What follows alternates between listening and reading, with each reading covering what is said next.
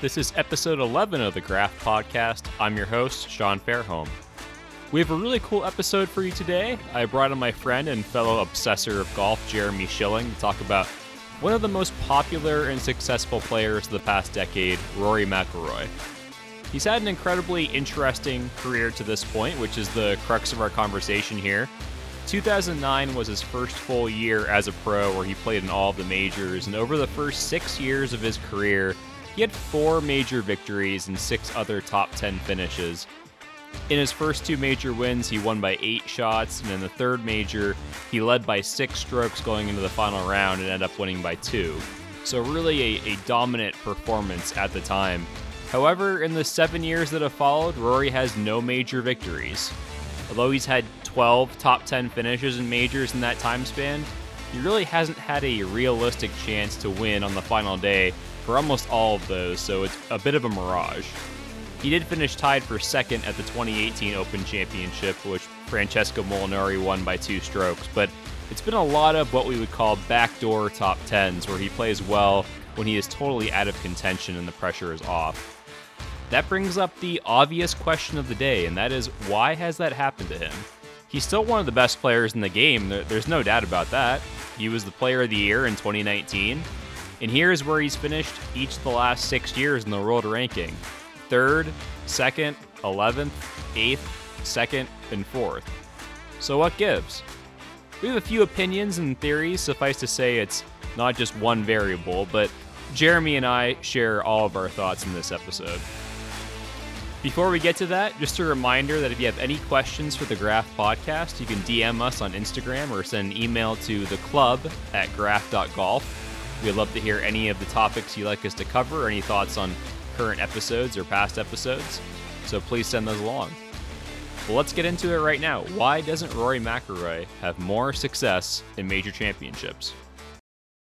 It's a pleasure to be joined once again by Jeremy Schilling of the Teeing It Up with Jeremy Schilling podcast. Jeremy came on to talk about Bryson DeChambeau back in February. Go ahead and check that one out if you're interested, because that was a very fun episode. But today we are talking about Rory McIlroy, and more specifically his play in major championships recently. Jeremy, I want to start here. Obviously, Rory is one of the most talented players in the world. He has 12 top 10s in majors dating back to 2015, which for some players that would probably be considered a fantastic career. But we obviously, we hold him to a different standard because of his ability. When you think about majors and Rory, what are some of the first thoughts that kind of come to your mind?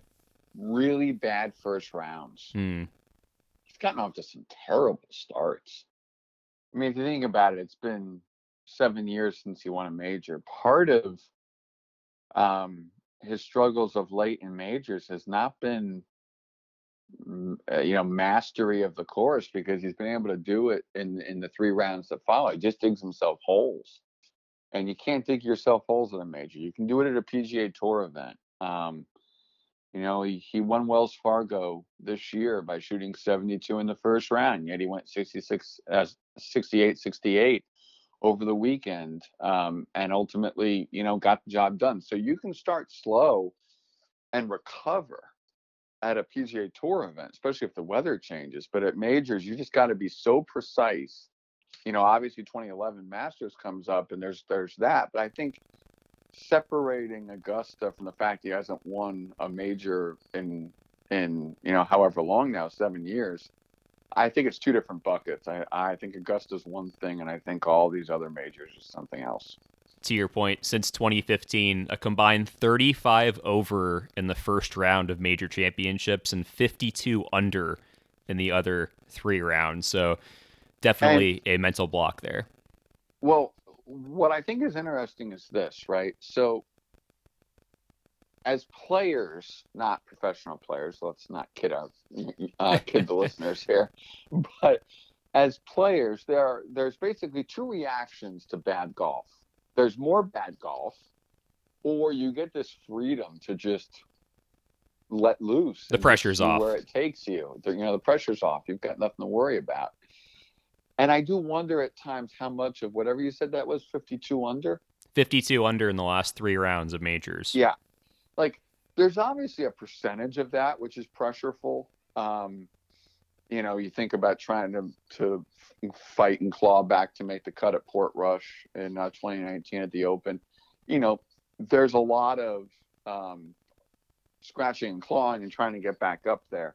But I do think that part of Rory's issues at majors and his success over the last 54 holes can be attributed to having the pressure off. So I want to throw some theories, some opinions, some thoughts at you here, and feel free to throw any of your own out as well. But I'd like to get your reaction to a few of these. I'm going to start with this one. One of my theories about Rory is that when Rory won his 4 majors, golf was really going through a lull without as many top players, and Rory capitalized on that. And I think, if you look at 2011 to 2014 when he won those 4 majors, it was a time when Tiger was mostly injured and not really a factor, other than 2013. Phil was maybe not at the height of his powers, although he did win the 2013 Open Championship, and Jordan Spieth was just kind of getting out on the tour at the end of that period. Here are some of the players who were in the top 25 of the world when Rory won his first major in 2011 at Congressional. Luke Donald was number 1 in the world. Martin Keimer was number 3. Some other players: Steve Stricker, Graham McDowell, Charles Schwartzel, Nick Watney, KJ Choi, Robert Carlson, Alvaro Quiros, and Martin Laird were all in the top 25. And no disrespect to any of those players, but the gap between Rory and almost everyone else was pretty large at that point, and we saw that he won a couple of majors in runaway fashion. What are your thoughts there? Is the competition in that side of it? Do you think that has changed at all over time? I don't buy it in majors. I can buy it in PGA Tour events. We've talked forever about Rory having poor Sundays, and he went through that slump of having not won between November 2019 and May of 2021 when he won at Wells Fargo. And you can make the argument that deeper fields make it harder on Sundays. He didn't come through, and he had a lot of chances during that stretch. So I don't buy that theory for major championships. I buy it more for PGA Tour events. For the majors, I think what it speaks to is golf was just going through and churning through different names popping up at different moments. People forget Martin Keimer is a 2-time major winner. Great player. He won that 2010 PGA that had the whole Dustin Johnson controversy, and then he wins at Pinehurst. Golf went through this odd stage where Rory was up there and Dustin was ascending, and there were guys who would make pokes. Ricky was contending in, I think Ricky's top 5 in all 4 majors happened somewhere in that general stretch. 2014, yeah. Yeah. And so you look at all that, and look, Phil was in the next to last group at Valhalla, when they had the whole, shining star at sunset, as Jim Nantz said, as they just beat bad weather at Valhalla. So for my money, I think I don't think it's depth of field more than it is he didn't come through for some of the other theories which you're about to mention. Absolutely. I'll try another one out on you, and this one I want to delve into a little bit deeper before I let you respond to this one. So my second reason why Rory has kind of struggled in majors goes along a little bit with the first one, and that is this: his advantage off the tee, which I think we can all agree he is one of the greatest drivers of the ball of all time. Probably, I would put him probably in the top 10, top 15 easily in that category. I think that advantage has shrunk a little bit over time for a couple of reasons. I think one is improving technology, and another player just taking fitness probably as seriously as he did early on in his career. I think if you look at 2014, Rory was number 1 in strokes gained off the tee, and that year, every round he played, he was gaining almost a shot and a half against the field, just because of how great of a driver he was and still is. And the closest player to him at that time was Bubba Watson, who was about a full half a shot behind him. And if you fast forward to this season, Rory has remained a great driver of the golf ball. And he's hitting it further off the tee now than he did in 2014. He's averaging 318 yards off the tee now, and in 2014 he was down at 310, and he's definitely longer, as is everybody. But he ranks 10th in strokes gained off the tee now, and he's only gaining a little over a half a shot every round instead of a shot and a half. And to me, that's an extra 4 shots a tournament against his competition. And I don't know. To me, it seems like that puts a little bit more onus on some of the other parts of his game where he doesn't really have as great of an advantage. He hasn't putted tremendously throughout his career. He did rank 24th in strokes gained putting in 2019. He was 41st in that category in 2014, which are really his 2 best putting years. But otherwise, he's been pretty much below average. So to me, it seems like the driver is clearly an important club for him, and I think that margin that he really capitalized on earlier in his career, it's still there. It's just not the same dominance off the tee that we've seen relative to other players compared to now. What are your thoughts on that one? Let me flip this question around, because I think this is a really interesting topic, which is, if we remove Bryson for a second, because Bryson's in a category all off to his own, right? And you look at Brooks Koepka. He made waves for this, but you see more and more guys endorsing this theory that Brooks has, that when you have a major, you've only got, in some of these fields, 35 players that actually believe they can win. A lot of amateurs, a lot of other players in the field who really aren't going to contend in the tournament. Yeah, you've got, at Augusta, some international players and some amateurs who are not going to win in their first time. The PGA is all the club pros. Nothing against them. I love PGA professionals, but they're not going to win. U.S. Open has, people from all over the place. The Open Championship, same deal. You look at top 10 in the world right now. DJ is long, JT is long, Rahm's long, Morikawa is basically, he can poke it if he has to, but it's nominal distance. Bryson's in a different league. Xander's, just a ball striking machine, not super long. Cantley's not super long. Koepka can move it for a mile. Reed can move it when he has to. And then you go further down and you get to Rory at 10. You get to Finau at 14. There's, I think, more bombers in the category of people that can win these majors. Not so the strokes gained numbers, yes, but the strokes gained number is everybody. That includes Luke List. I'm not sure, nothing against Luke List, that you and I believe that his first win is going to come in a major.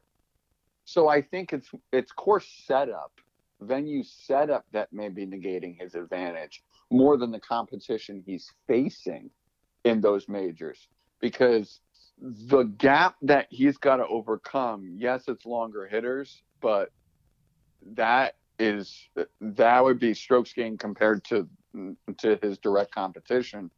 That stat overall includes, people who are not going to be taking home the trophy. That's very true. I think if you look at the top 15 in strokes gained off the tee, you're going to find most of the top players in the world there. And one point I did want to make, listening to a recent interview by Dustin Johnson, he was asked, how many draws did you hit off the tee, last season? And he said 0. He hit fades for 100% of his tee shot. And we've seen this kind of over the past few months with, you look at Jordan Spieth, he's really relying heavily on a fade off the tee. It seems like Rory's kind of going in that direction as well.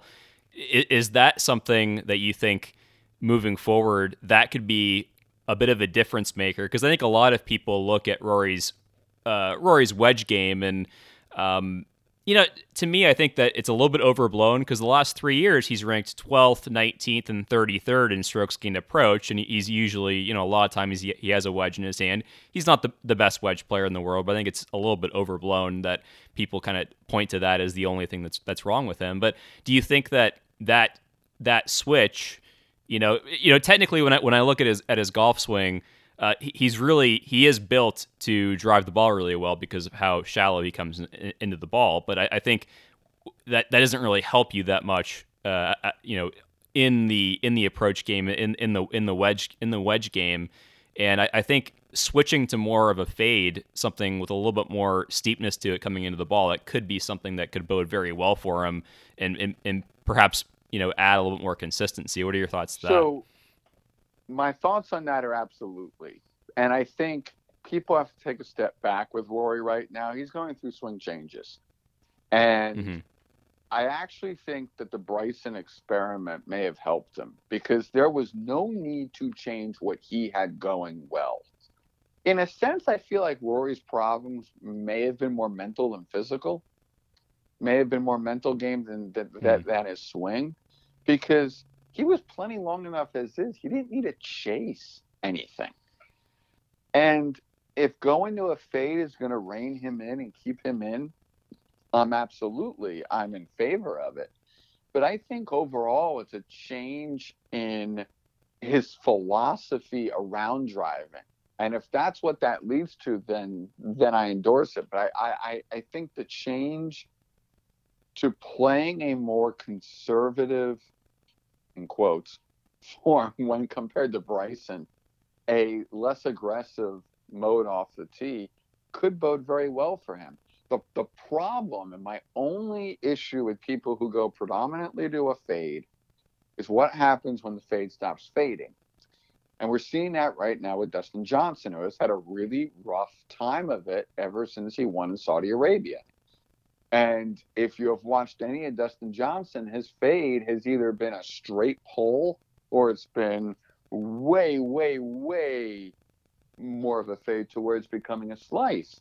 You have to be able to hit the ball consistently, and you need a backup plan. And I don't like the fact that some players go to only one shot shape off the tee, and that's all they practice, that's all they grind on, because what happens when it's not there that day?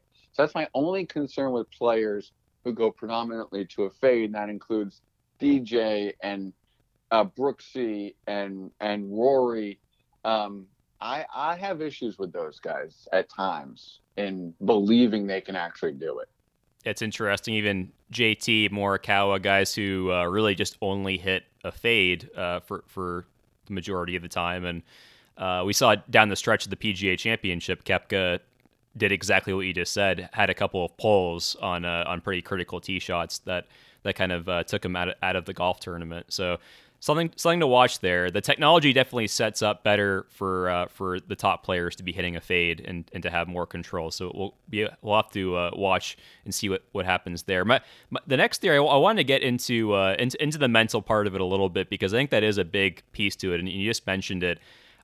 One of my thoughts is that there is so much money being made in the professional golf game today, and pretty much all the top players are already set for life financially. So the real urgency left for players of Rory's caliber and the top 10 players in the world, it really, they're defined by what happens in the majors and probably the Ryder Cup, those 5 tournaments every year. I mean, that's so critical to, Rory talks about playing for history, and there's not a ton of history being made outside of those tournaments, right? I mean, he's won 19 PGA Tour events. He could probably win another 10 to 20 regular PGA Tour events, and that wouldn't really change that much. But if he went out and won a Masters, I mean, that would change a lot. And there's a lot of pressure that comes to that. I think there is a mental block for Rory. We mentioned the dichotomy between his first round scoring and his in the other rounds, and I think there's a little bit of a mental block there. Here's a quote from Paul McGinley, the former European Ryder Cup captain. He had a great column in Sky Sports earlier this year. Quote, "I think that pressure situations are more of a challenge for him at the moment, and that he feels a lot of expectation both internally and externally, but doesn't seem to have a strategy to counteract what sits side by side with anyone so talented. That, to me, is the root of the issue, as I don't see any part of his game that is particularly weak," and end quote. So basically McGinley's saying right there is that this seems to be more of a, once he gets punched in the mouth, sometimes he doesn't really have a response to it, and it seems like more of a mental issue than sometimes a physical issue. Would you agree with what McGinley is saying? Yeah, and I'm going to answer it in a really roundabout way. So Hang with me, Sean. This is going to be fun, all right? We'll bear with you. Hop on. How many PGA Tour wins do you think Ian Poulter has? Not many. It's a couple. He's got 3. 3. Okay. How many European Tour wins do you think he has? Probably a lot more. 10? 10. Oh, I got it right. So he has 13 PGA Tour and European Tour wins. Is he a Hall of Famer? I would argue that Ian Poulter is a borderline Hall of Famer because of what he's done in the Ryder Cup. You look at Sergio. Sergio, I would argue, even before his Masters win, was potentially a Hall of Famer. Since then, he's won a Masters and he's become the all-time European point winner in Ryder Cup history. And when does Ian Poulter's game seem to show up? Ryder Cup years. When does Sergio's game seem to show up? Ryder Cup years. It is hard to go back to the well time and time and time again to be motivated when you get to a certain stage. Ian Poulter's got more cars than he has room for in garages. Sergio, you can have a really interesting conversation about Sergio and his effort levels in certain times and how sometimes he feels like he's going to be on it and sometimes there's this laissez-faire side to Sergio that is really fascinating, and he's now, a father of 2 and as happy as could be. When I think with Rory, and I'm going to go back to the previous topic, which is that go-to under pressure thing when you're not used to being in that spot. Because if majors do mean something more in the Ryder Cup, you have to have something to fall back on. 16 and 18 into players, Justin Thomas, who, as you said, hits that fade off the tee and loves it, hit that slinging draw thing. I'm not even sure it's a draw. It's probably a hook at this point. It's what Lexi Thompson hit off one of the par 5s down the stretch at the U.S. Women's Open recently. And I don't feel like Rory has that. And looking 18 at Quail Hollow, that could have ended way differently if Harry Diamond had not recommended that he take the penalty drop, even though he could have played it out of where he was in the penalty area. And so for me, that I think is where the mental meets the physical. Can you figure out in your game what it takes when the pressure gets ratcheted up in the weeks that may only mean something to you? And folks, I'm not saying Rory doesn't care about the Quail Hollow win or that, Sergio doesn't care that he won the Sanderson Farms last year, but there is no doubting that majors and Ryder Cups mean something different to these guys. His ability to find a fallback shot option is going to be huge for him going forward.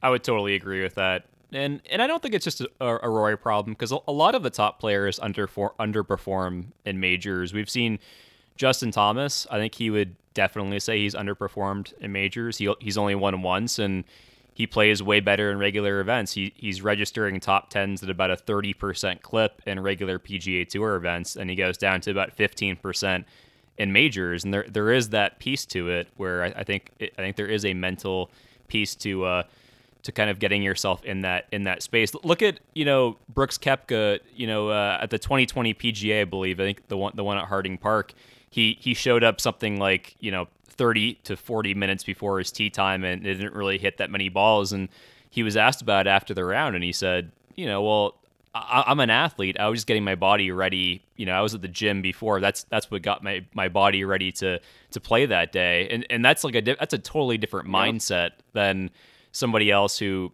shows up an hour and a half and is trying to figure things out on the range prior to a major championship round. I think there is something to be learned from that. Yeah, and look at Brooks' 2021 PGA. He has no business being out there, or the Masters. I mean, his knee and leg is so messed up right now, and when per the reporting of Sir Nick Faldo, his team is not worried about the golf swing, but worried about him leaving his car, and going from the asphalt parking lot onto the sidewalks, and that they're endorsing that he get on the grass as soon as possible as he walks Kiowa. I mean, that I think speaks to the level of how much Brooks is a competitor. And here he is, and he comes in with no form, no starts after Augusta, and finishes second to Phil. There's definitely a mentality thing that is different here, with some players than others, and I think Rory is a competitor, and I think a lot of the doubters have fueled him during this stretch to try and improve and try and become better. He needs to learn from the others around him is that as the pressure gets ratcheted up and as the noise gets louder, he has to tone it down. I think he has to quiet that noise. And I would almost endorse, I forget if it was Jordan Spieth or if it was somebody else. I think it was Spieth who decided that they were not going to watch any channel during Masters Week at the house that they rent that had anything to do with sports or golf. It was either movies or Netflix or like the Weather Channel. But the point was, he didn't want to see his name on a ticker. He didn't want to pass Golf Channel or ESPN or wherever and hear his name said.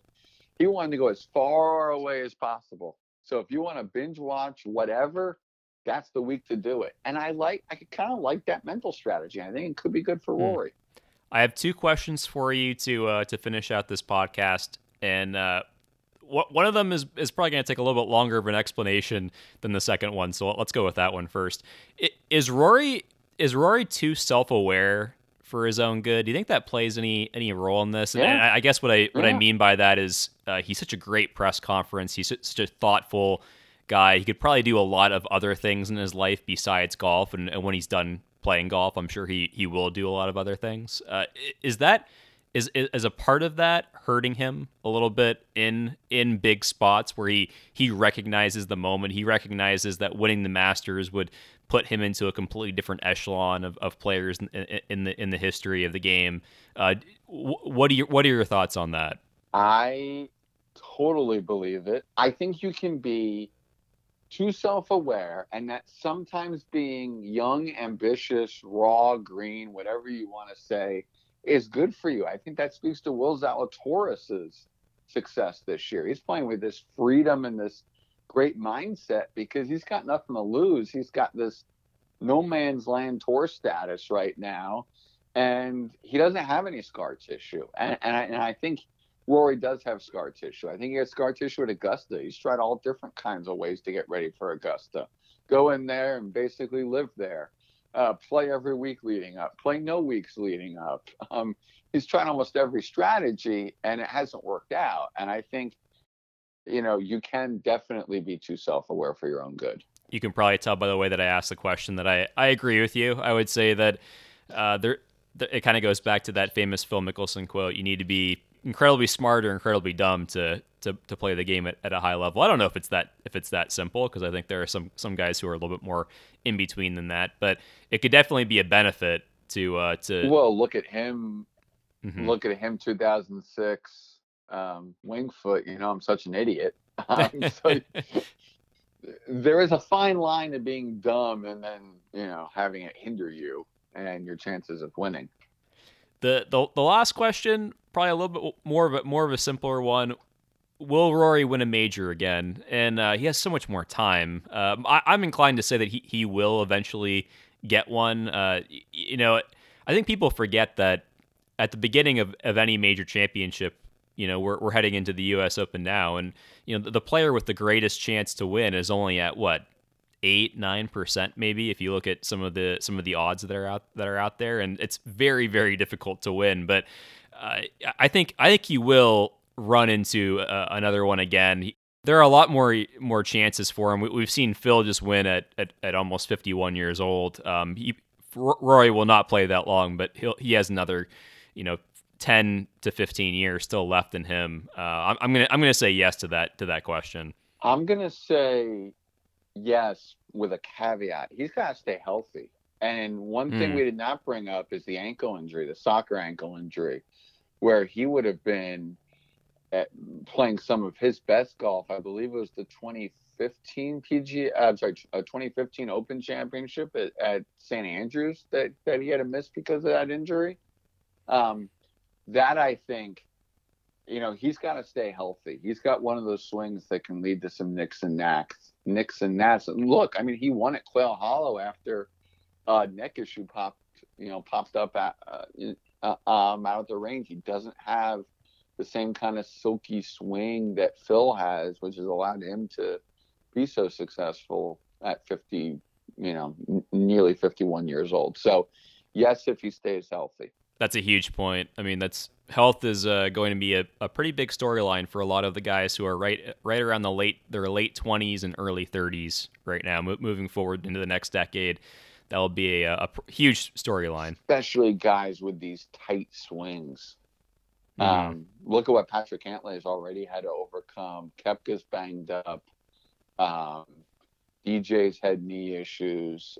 You're going to keep seeing this, I think, with some guys and their moves. And then there's the whole, thing you asked me in the last podcast. Can Bryson do this over a long period of time, or is Bryson's shelf life really short? And is he trying to make a lot of golf history and change the sport in a very condensed amount of time? It's going to be fascinating to watch, my friend. Absolutely. Well, thank you for coming on once again. The Bryson episode was a lot of fun. This one was also a lot of fun. We'll have to get you back on again to talk about somebody else or talk about another topic. But looking forward to U.S. Open week at Torrey Pines. Hope everyone has a chance to check that out, and we'll have to get you on the podcast again soon. Thanks, Sean. And that's all the time we have today. Thank you again to Jeremy for coming on to the show. If you have a minute, please rate and subscribe to the podcast so we could share our content with more golf lovers out there. It's certainly appreciated. But for now, I'm your host, Sean Fairholm, and we'll see you again next time.